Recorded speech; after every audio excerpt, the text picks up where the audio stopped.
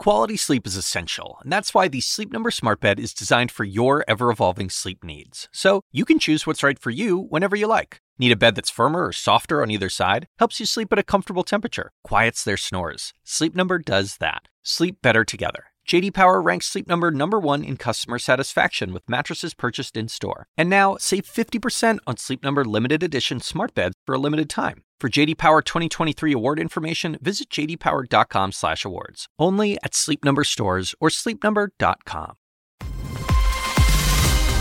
Live from New York, I'm Julia Chatterley. This is First Move, and here's your need to know. Builder Biden, the president plans over $2 trillion of infrastructure spending. Macron's move, France heads into a third lockdown as COVID cases soar. And semiconductor splurge, the world's largest chip maker, investing $100 billion to ensure supplies. It's Thursday. Let's make a move.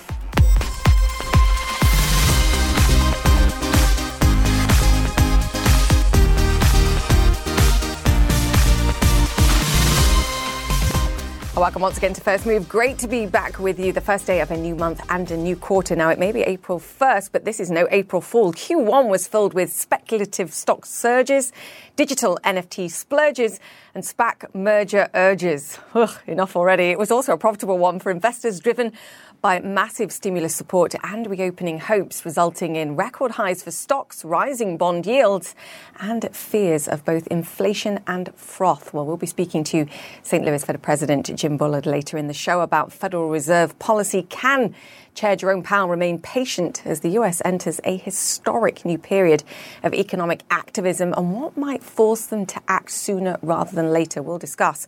For now, Wall Street is green pre-market as investors digest the stunning $2.3 trillion worth of reflation revelations from President Biden.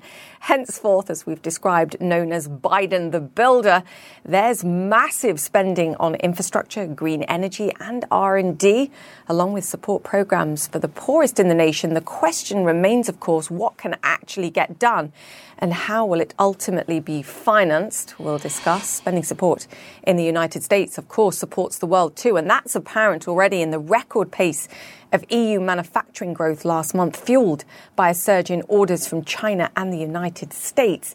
Asia stocks were firmer in today's session too. Japan's Tankan survey shows business leaders optimistic about the future for the first time in over a year. There's clearly a multi-speed recovery going on. But for the United States, the question remains, can the nation build back better? Let's get to the drivers. Christine Romans joins me now. Christine, great to have you with us. Welcome back.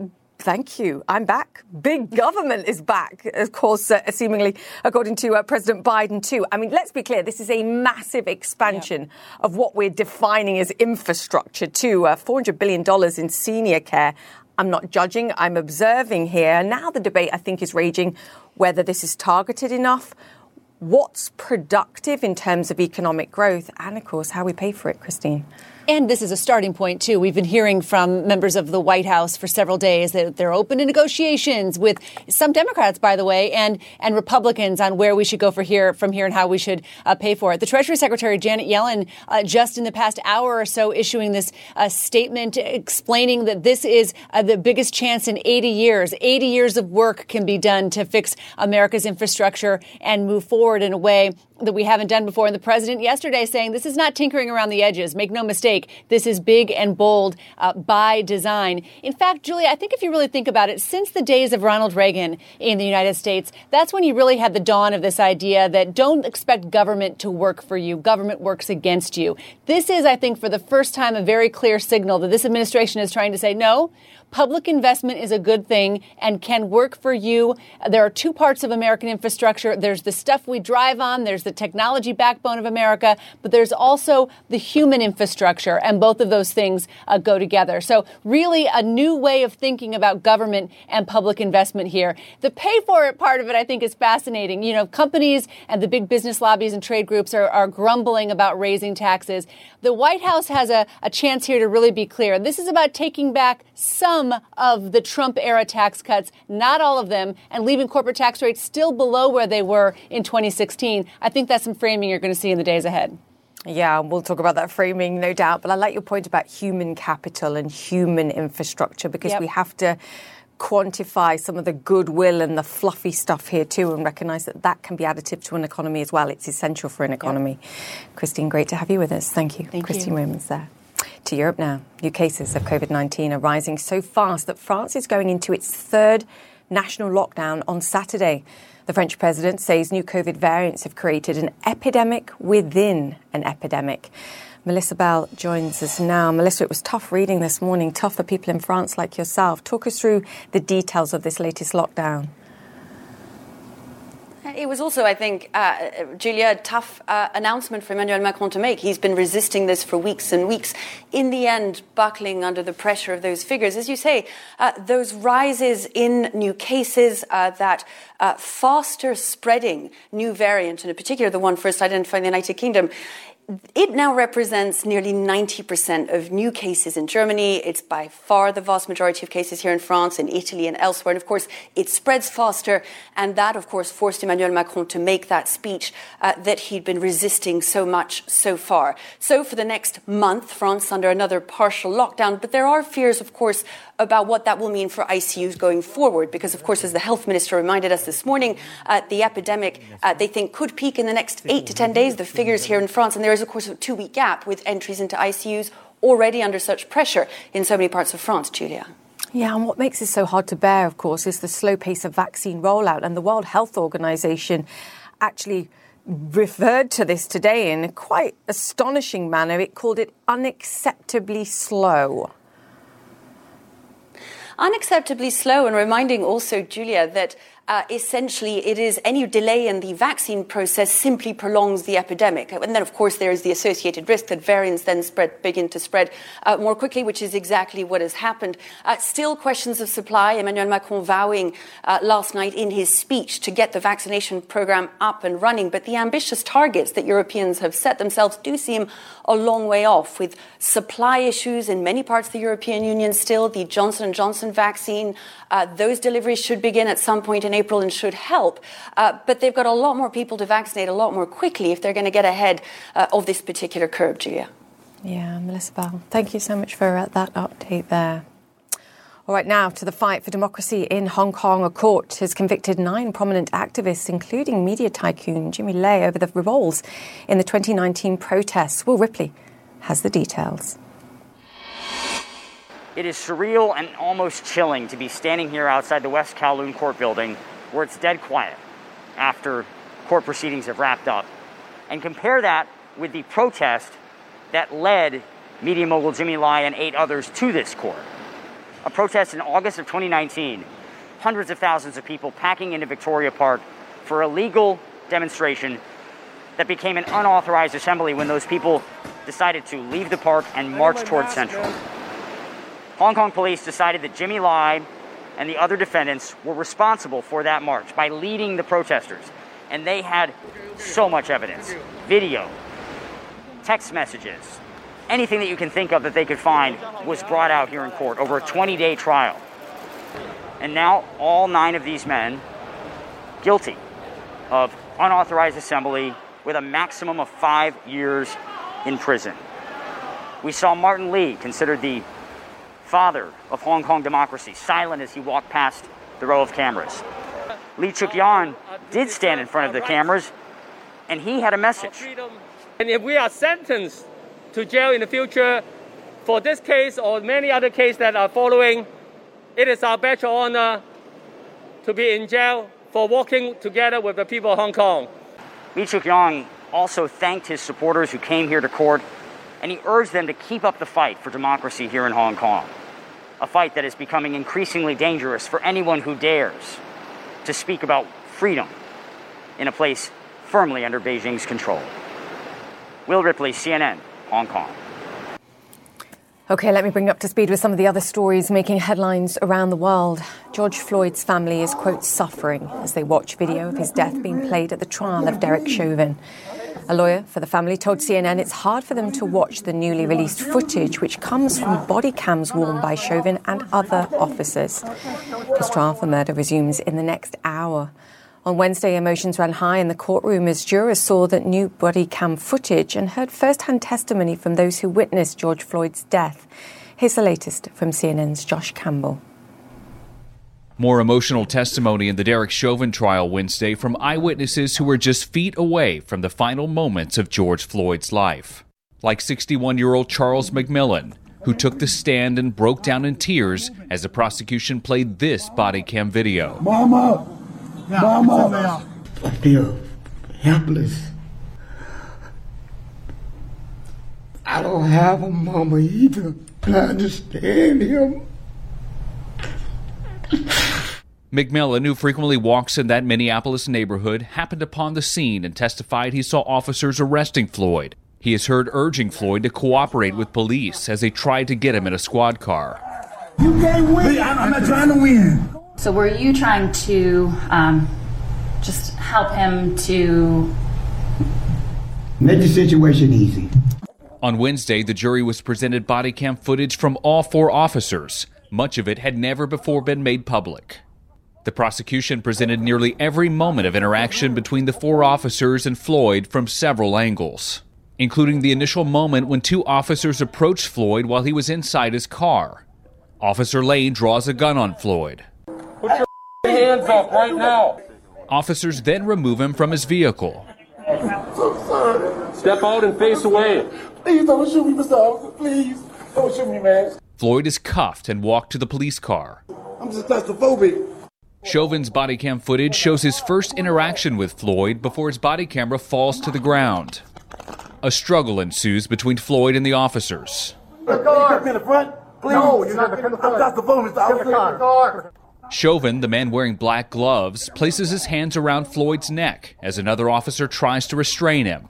You hear Chauvin's voice for the first time. Kind of control this guy because he's a sizable guy.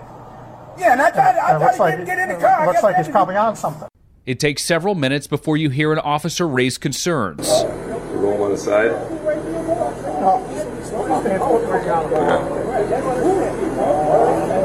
I just worry about the delirium or whatever. The jury also saw surveillance video from inside the Cup Foods showing George Floyd shortly before he was detained. Floyd was suspected of paying for cigarettes with a counterfeit $20 bill. When I saw the bill, I noticed that it had a blue pigment to it, kind of how a $100 bill will have, and I found that odd, so I assumed that it was fake. The cashier, 19-year-old Christopher Martin, told his manager his suspicions, and they tried unsuccessfully to bring Floyd back into the store. When that failed, one of his coworkers called the police. Martin testified he feels guilty about what happened that day, a common theme felt by many of the eyewitnesses this week. Why guilt? If I would have just not taken the bill, this could have been avoided. The lawyer for Myanmar's deposed leader says Aung San Suu Kyi faces a fifth charge of violating the country's Official Secrets Act. Suu Kyi appeared via video link in court earlier today, 2 months after she was ousted in a military coup. Her lawyers said she appeared to be in good physical condition and she demanded the right to meet with them privately. The chairman of the Suez Canal says losses from the blockage of the canal by a ship Ever Given could amount to $1 billion. He says authorities are working around the clock to get shipping through the waterway after it was blocked for 6 days, and all ships that were delayed should get through by Friday or Saturday. All right, still to come here on First Move. Chip challenge. Taiwanese Apple supplier TSMC investing $100 billion to meet a global chip shortage. And the Federal Reserve's James Bullard sees the US making a strong recovery from COVID-19. He joins us next.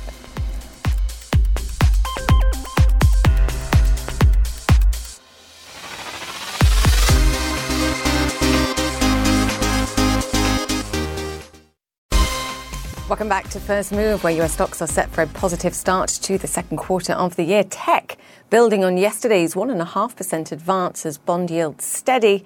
There's also plenty of talk about the effect that President Biden's $2.3 trillion spending proposal would have on an already strengthening US economy, assuming it gets done. A robust US jobs report also expected tomorrow, with some predicting a gain of as many as 1 million jobs for the month of March. That said, Too many Americans still need assistance. 719,000 filing for first-time claims last week. Some 18 million Americans still collecting some form of jobless benefit.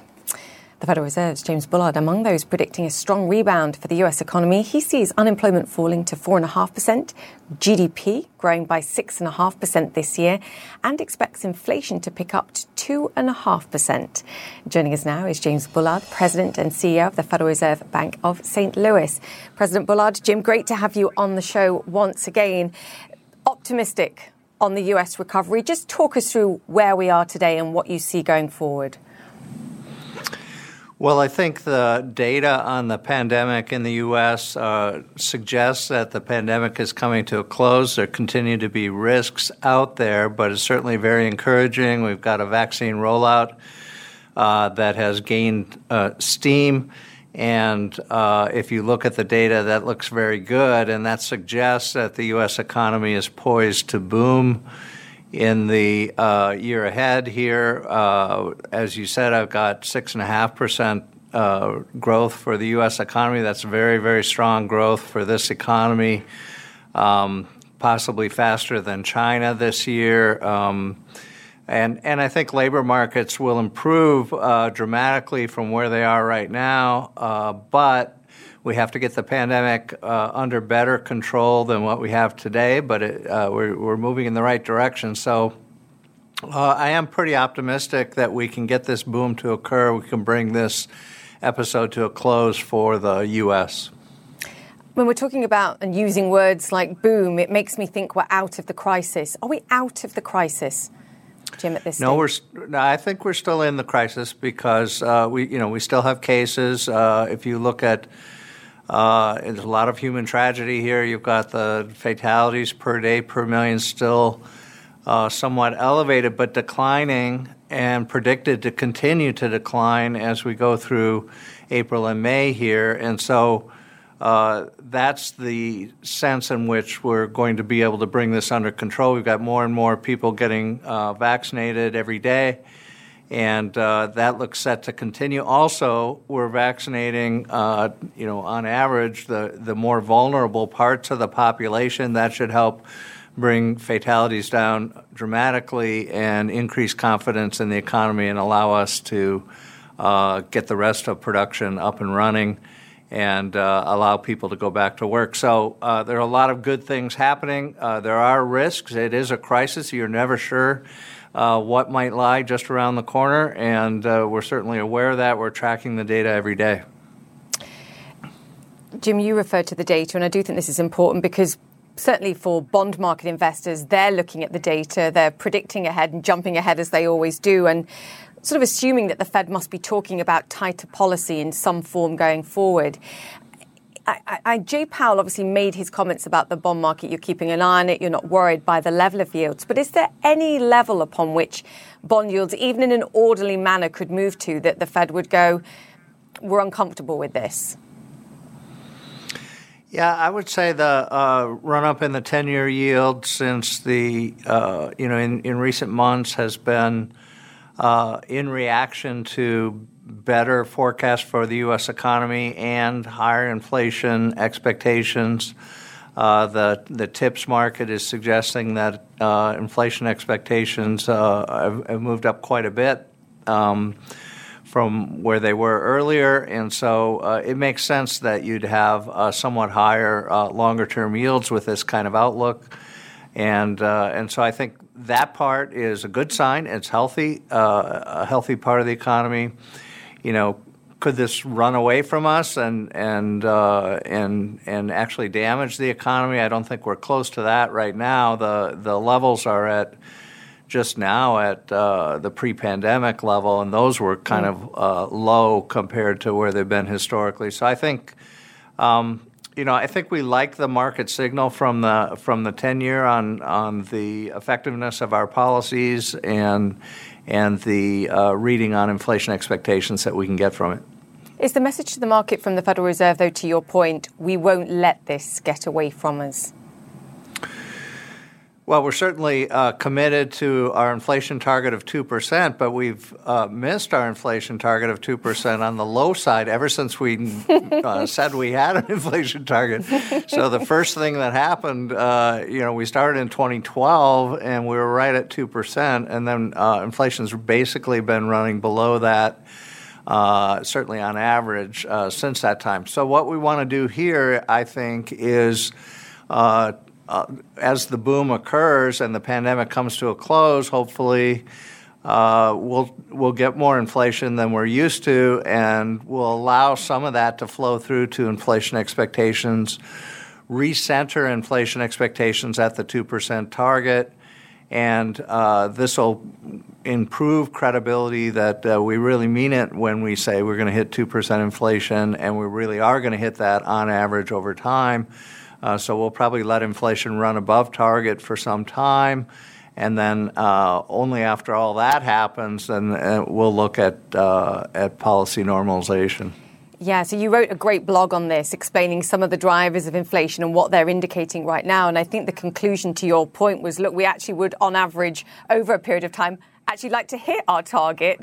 So you're comfortable if inflation goes above 2% and stays there for a period of time. In fact, you'd welcome that. Yeah, the new framework does suggest that we will be looking for inflation to run above target for a time to, in some sense, make up for the past misses. We're vague about exactly how much that would be, but the spirit of it is definitely that we want inflation to run above target, and even when it does that, we'll allow that to occur for some time. And then hopefully this will recenter inflation expectations and get us on a better footing with respect to our inflation target than we've been on in the last decade.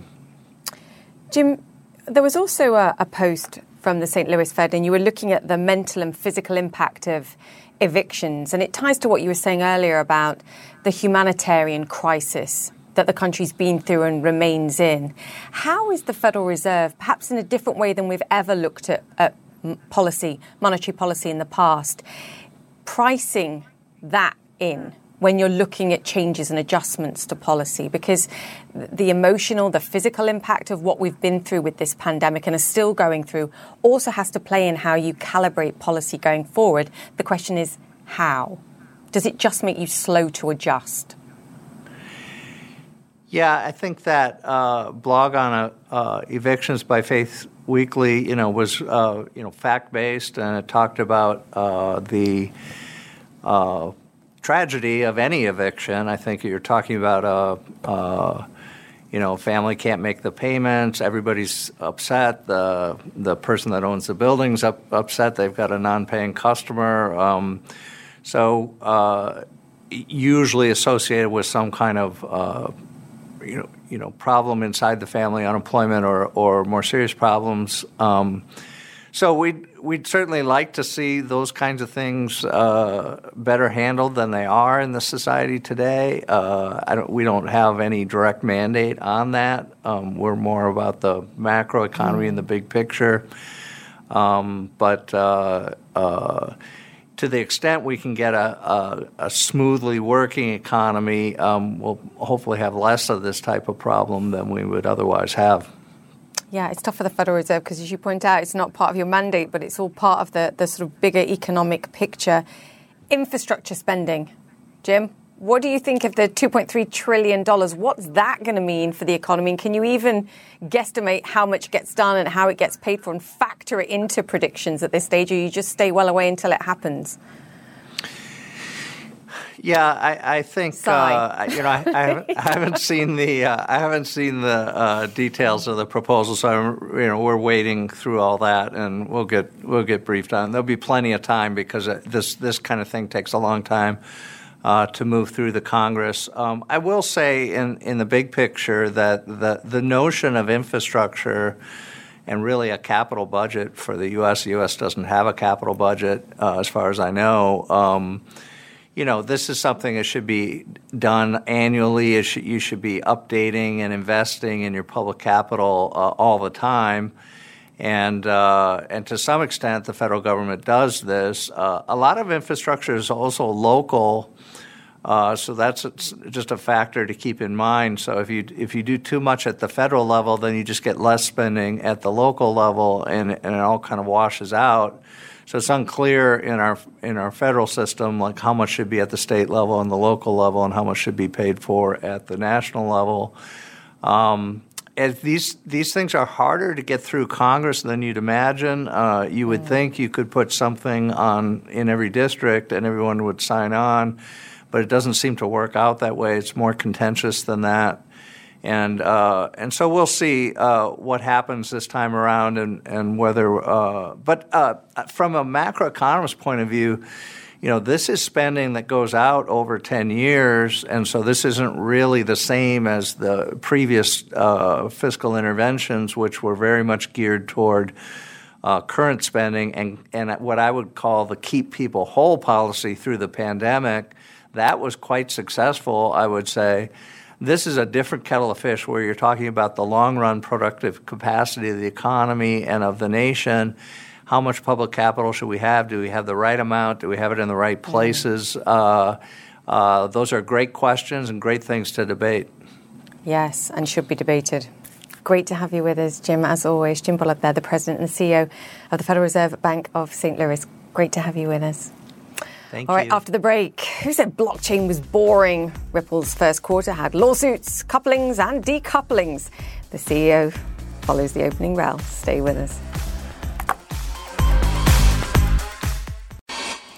Welcome back to First Move. US stocks are up and running this Thursday, the first day of the month, and the last trading day of the shortened week, of course. We're seeing gains across the board led by tech, the S&P 500 hitting the 4,000-point milestone. Look, we're just a couple of points below that as we speak. Stocks weathered a number of challenges in the first quarter, including the blow-up last week of investment fund Archegos Capital. Treasury Secretary Janet Yellen now pledging to re-establish US oversight of hedge funds, saying leveraged-up funds are a threat to the financial system.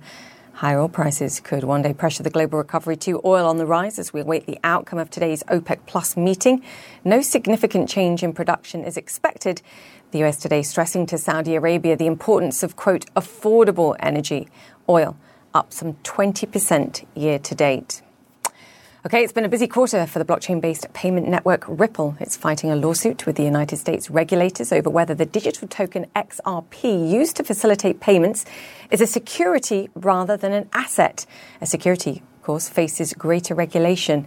It's parted ways with remittance giant MoneyGram, but left the door open to a future relationship, and it's signing deals in Asia with a stake in a cross-border payment hub. Brad Garlinghouse is the CEO of Ripple and joins us now. Wow, Brad, you've been busy. Let's talk about the lawsuit first. You've been very vocal about fighting this, why you see it as an attack on the industry rather than just on Ripple. But let's talk contingency plans. What happens if this lawsuit is lost by Ripple and yourselves? What will it mean for the network?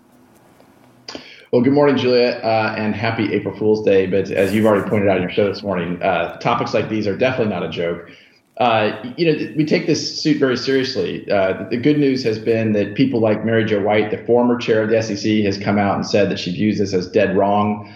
I think the SEC is wrong on the facts. They're wrong on the law. I think we will prevail. But as you say, there is a chance, of course, that the court system does not go that direction. The good news for Ripple is we've continued to sign customers. We've signed over 20 new financial institutions around the world as customers since the SEC filed their lawsuit. And I think we'll continue to see the network grow very rapidly in non-U.S. customers.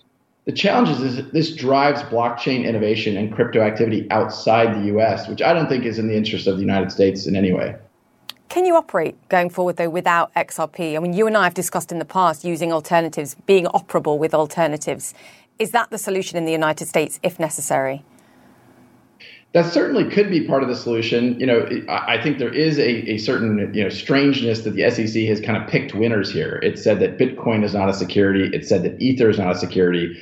But really, everything else, I think, is kind of at risk, particularly given what they have done in filing the lawsuit against Ripple. But, we could do that. We've always thought about our product as how do we solve a customer's problem first and foremost. And I think that has served our growth. And it's a reason why we have seen so much activity now, billions and billions of dollars of transactions across RippleNet, our network for payments. You know, a lot of the XRP holders that I've spoken to are upset about the personal aspect of this claim too, and that the SEC says you sold millions of dollars worth of XRP while making ambitious statements about Ripple's progress. Brad, how do you respond to those allegations? Could you have been more transparent? It's okay to diversify holdings into other things. You just need to be more transparent. You know, I'm really looking forward to the facts coming out in the court case. You know, this is something I haven't commented on publicly because the wheels of justice kind of move slowly. And I think it's important that we get the facts out. We've heard one side of the story from the SEC. In fact, I think as the facts come out, what we'll find is that Ripple and I have been as more transparent than anyone else in the crypto industry about our activity, about what we're doing. And so, again, I find a certain irony that the SEC would bring a lawsuit against us, particularly personally, because what they're saying is that not just that we should have known and we've acted in bad faith, when the SEC themselves haven't really said, well, they know for sure that XRP is a security. In their own court filings, they've said that the court will determine that, which of course brings a contradiction that if the court's going to determine that, how could I personally have known that the SEC would view XRP as a security? So you're saying I have nothing to hide, Ripple has nothing to hide, effectively bring it on. Absolutely, Julia. I mean, as you know, and you and I have spoken a number of times, given your expertise in this segment, and Ripple has for years been incredibly transparent with our quarterly markets report about what we're doing with our XRP. And we've really asked the industry as a whole, I mean, if the crypto industry as a whole wants to be mature, I think that level of transparency is needed. You know, the painful part of this is the lack of clarity, the lack of regulatory clarity that you have now in the United States, even as you're doing things in other countries. Do you think in this period there's a risk that the progress that's being made in places like decentralized finance or a global stablecoin perhaps as a window of opportunity to overtake what you're trying to do with your payment network? Is that a risk, to your point about suppressing certain parts of the market and innovation?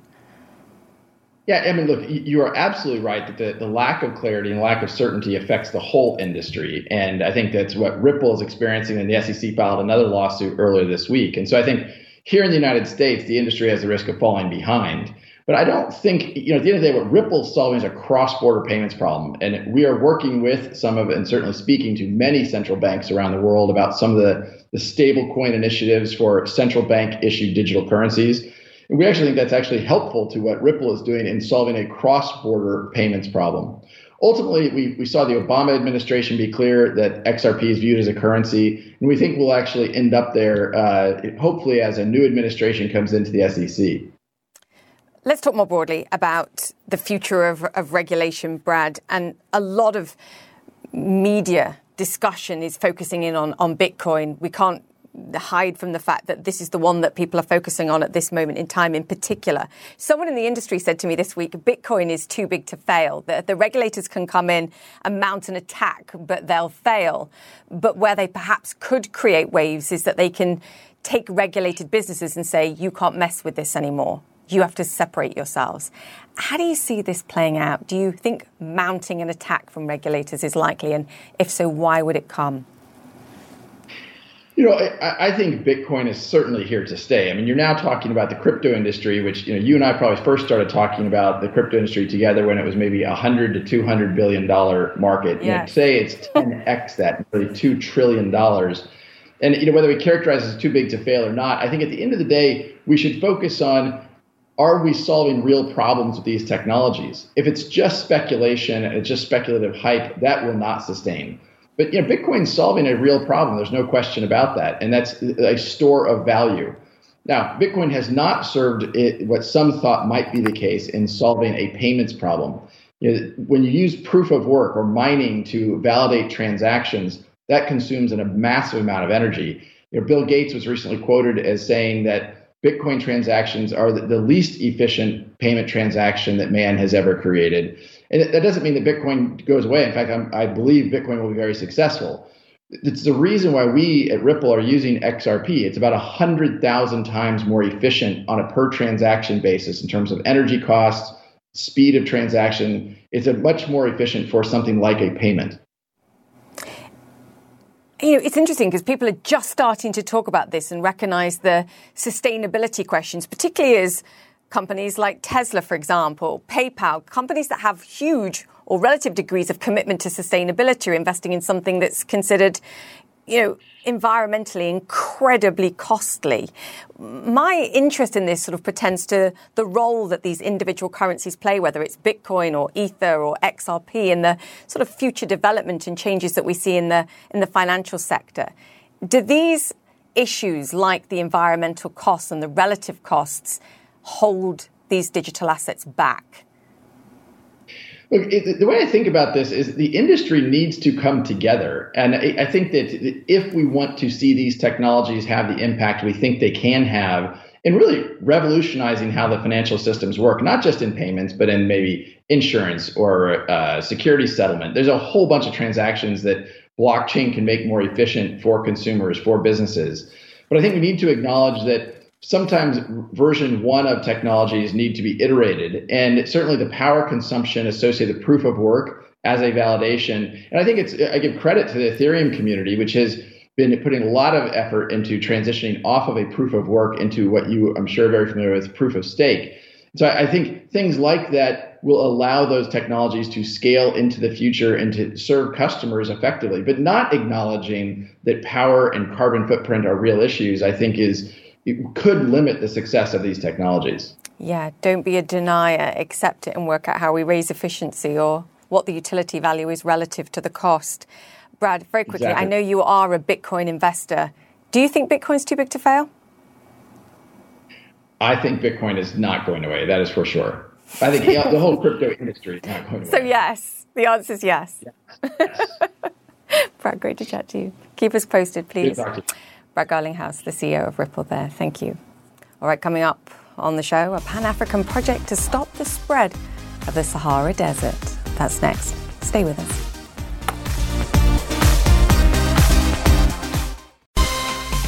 Now to today's Call to Earth, where we look at desertification. 40% of lands on our planet are at risk of desertification, and it's only getting worse.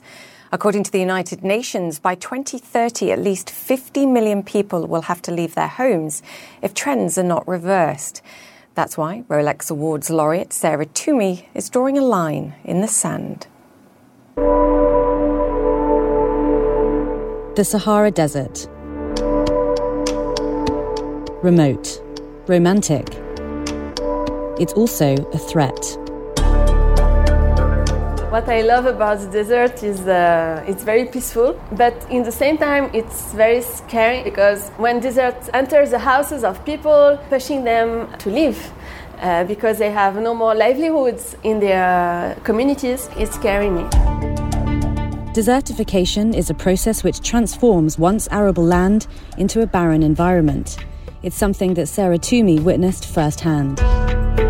My grandparents, they were growing olives, and under the olive trees, they were growing beautiful gardens with vegetables and other crops. Now, let's say 25 years after, they don't grow anymore their food, so they have to buy food from the shops. And I think it's very sad.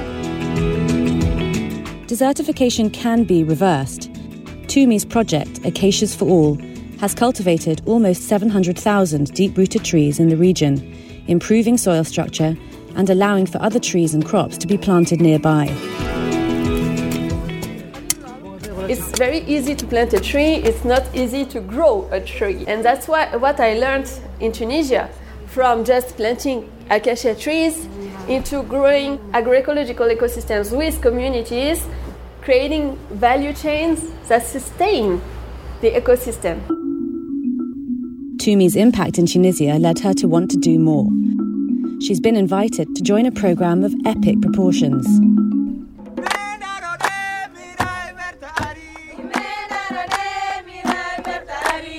Great Green Wall is about giving life back to the desert, to the Sahel. The Great Green Wall is a patchwork of restored lands across the entire continent. Expected to stretch 8,000 kilometres by 2030, covering 100 million hectares of land across 11 countries. The aim is to create a natural shield against desertification. Up to now, the Great Green Wall initiative had filled up about 18% or the objective.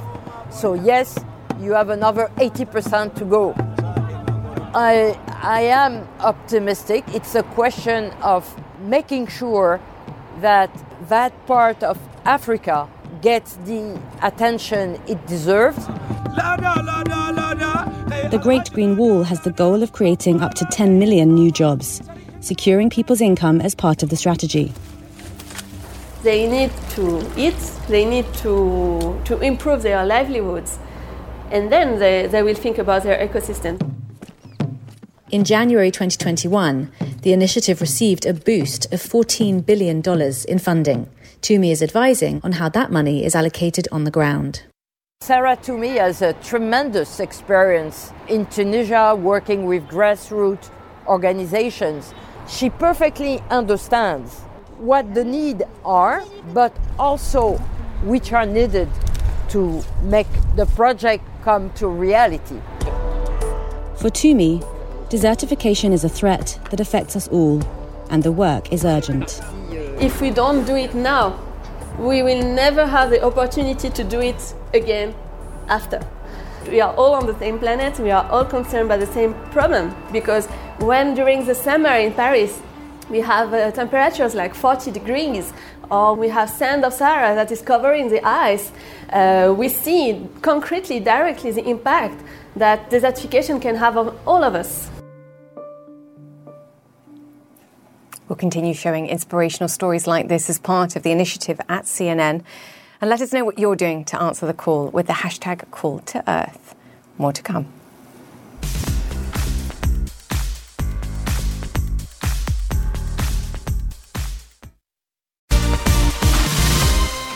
Answering the global semiconductor shortage, the world's biggest contract chip maker is pouring in more money to keep up with demand. Taiwan's TSMC has already said it would spend around $28 billion on chips this year. And now they're saying they will spend $100 billion over 3 years. Claire Sebastian is following the story. Just walk us through the details, because this is a monster amount to spend, but it's also a monster challenge at a time of great digitization and use of technology.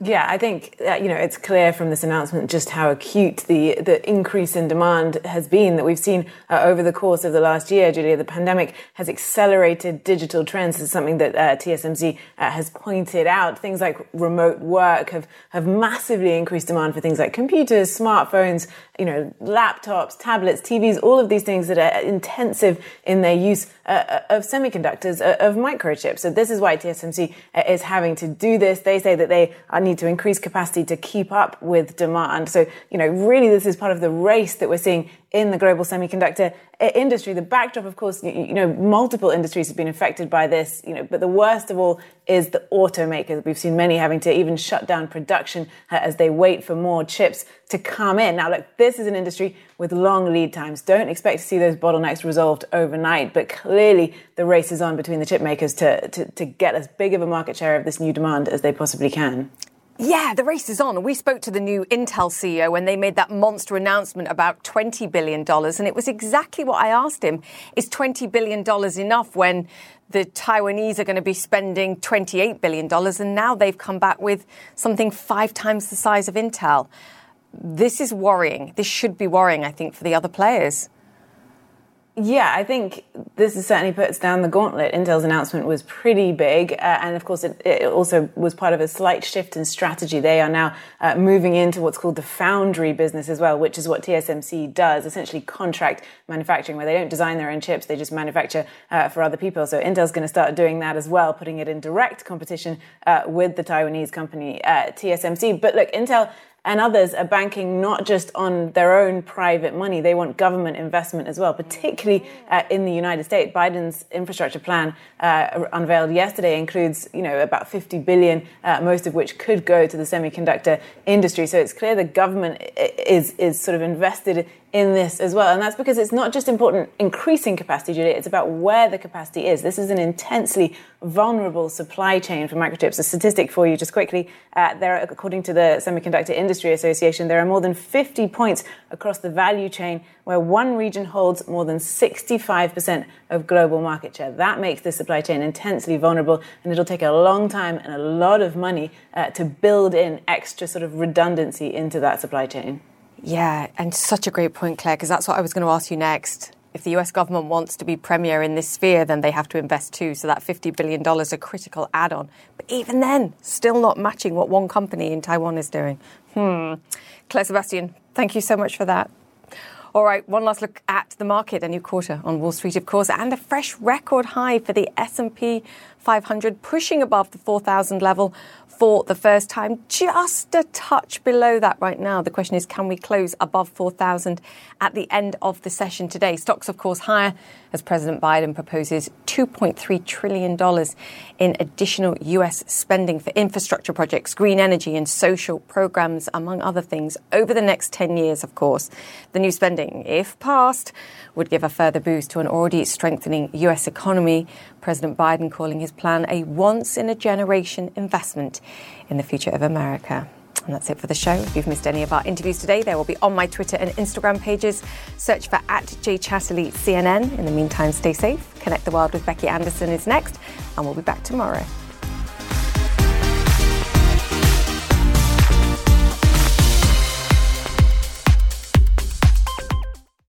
When you work next level. And when you play next level. And when it's time to sleep, Sleep Number smart beds are designed to embrace your uniqueness, providing you with high-quality sleep every night.